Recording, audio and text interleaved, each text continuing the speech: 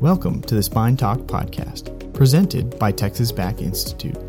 For more information about Texas Back Institute, visit www.texasback.com. And now, a special presentation from Dr. Ray Bocita. So my name is Ray Bocita, and I'm an orthopedic spine surgeon at Texas Back Institute. Oftentimes when people feel back pain, they're afraid. They need to know when they should come and see the spine specialist. My best advice that I can give patients is that the severity of their symptoms should dictate how quickly they should come in and see us. If the pain is minor, if there's no weakness, if the symptoms aren't too bad, or if they're well controlled with just a few changes in activity or over-the-counter medications, most of the time that person can continue to treat by themselves, can see if they can get better, and they can take a wait and see approach.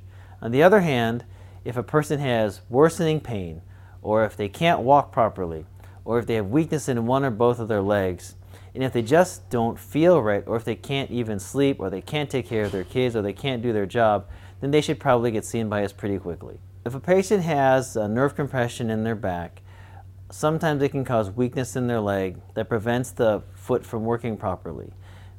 If a person is walking and they feel that their toes are dragging on the ground, or they feel that they have to pick their knee up excessively high just to get their foot off the ground, then that person may have a foot drop. Any person with a foot drop or a suspected foot drop should be seen by us at Texas Back Institute right away to look for nerve compression that could be causing this. Another condition that patients and other doctors will oftentimes ask about is cauda equina syndrome. Cauda equina syndrome is actually an emergency condition in which a patient can have not only back pain, which is pretty common, but also leg pain, which is also fairly common, but also have bowel or bladder dysfunction.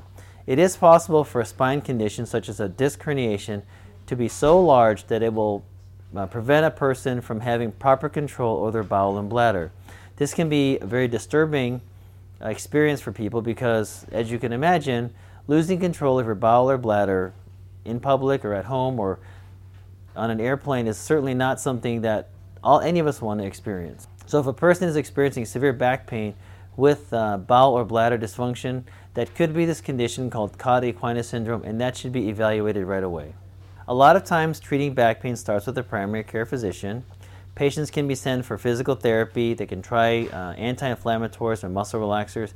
They could even see chiropractors initially too. If those kinds of treatments done by the primary care physician, the physical therapist, or the chiropractors are unsuccessful, usually at that point the patient will be referred to see spine specialists like us at Texas Back Institute. Back pain can be very confusing.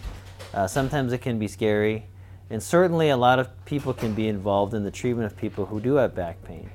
But if the pain is getting worse, or if your body's just telling you that it's time to get seen, please seek care with a spine specialist and we'll take care of you. Thank you for listening. My name is Ray Bocita. I'm an orthopedic spine surgeon at Texas Back Institute.